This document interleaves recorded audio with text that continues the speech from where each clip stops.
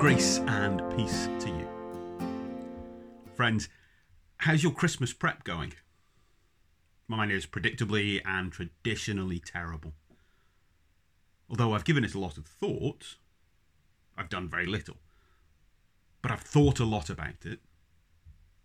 It's really easy to think too hard about things at Christmas.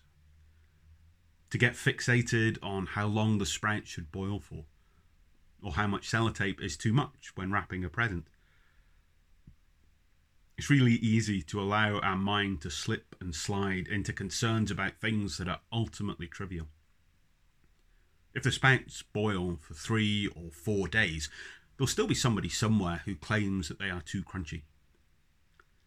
If you use 2 rolls of sellotape on your sister's Christmas present, then that's 2 rolls too few.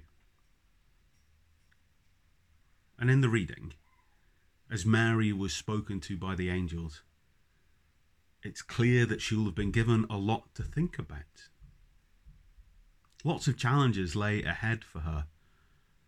But whilst holding these challenges, she looked to God with hope and expectation.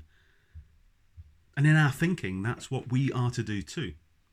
In all of the challenges, we are to look to God with hope and expectation.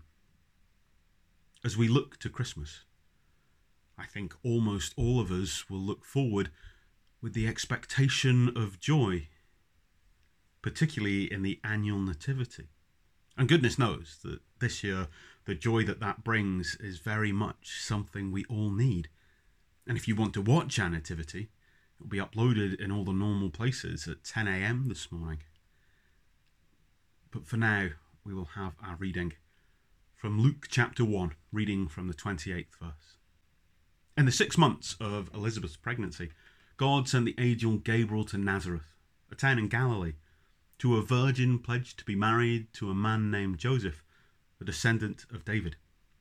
The virgin's name was Mary, and the angel went to her and said, "Greetings, you who are highly favoured.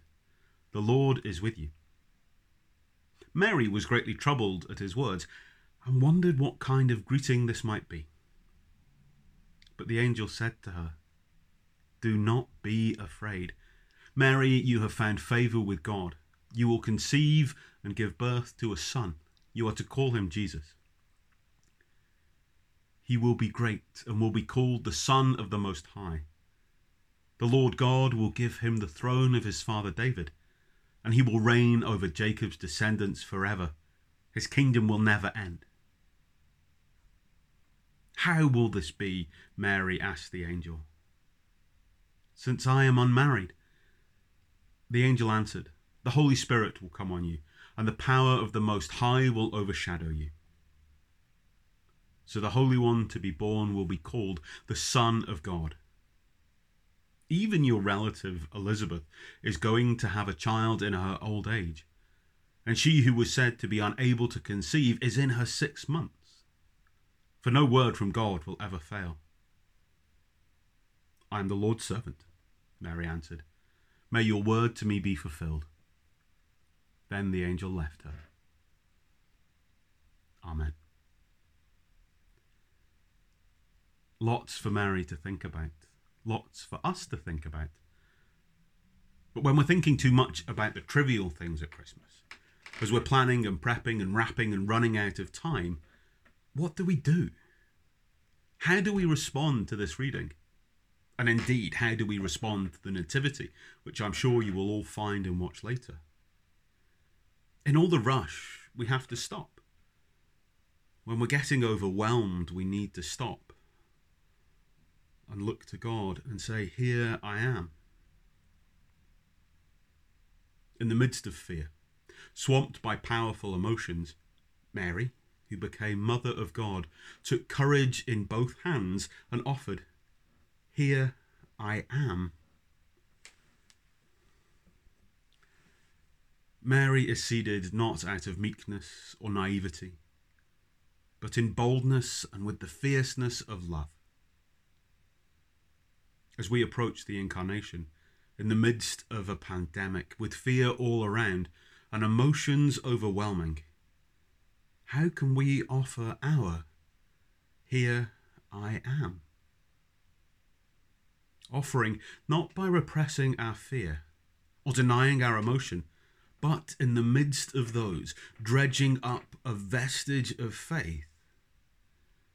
Faith that acknowledges, wherever we are, whoever we are, God's invitation to us is generous and grace-filled. To be midwives of God for this day, in the midst of the trauma in which we live, may we muster courage, boldness, grace, and fierce love, offering to God, here I am.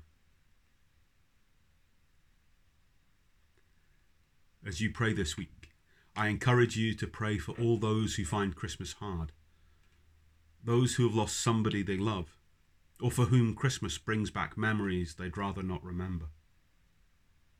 Pray for yourselves. Pray for all people, that they would know some comfort and hope found in God being born amongst us and knowing what it is to be part of humanity. As you think, stop thinking and simply be. Be present in the joy and wonder of Christmas. And if you want to sing this week, then sing. Sing the carols of your youth, the festive songs that annoy those around you. Sing anything and everything that makes you feel Christmassy. And as you go into the Christmas week, knowing you are loving and you are loved, give of yourself, receive others' love, and remember God is here and is coming and is a gift to you.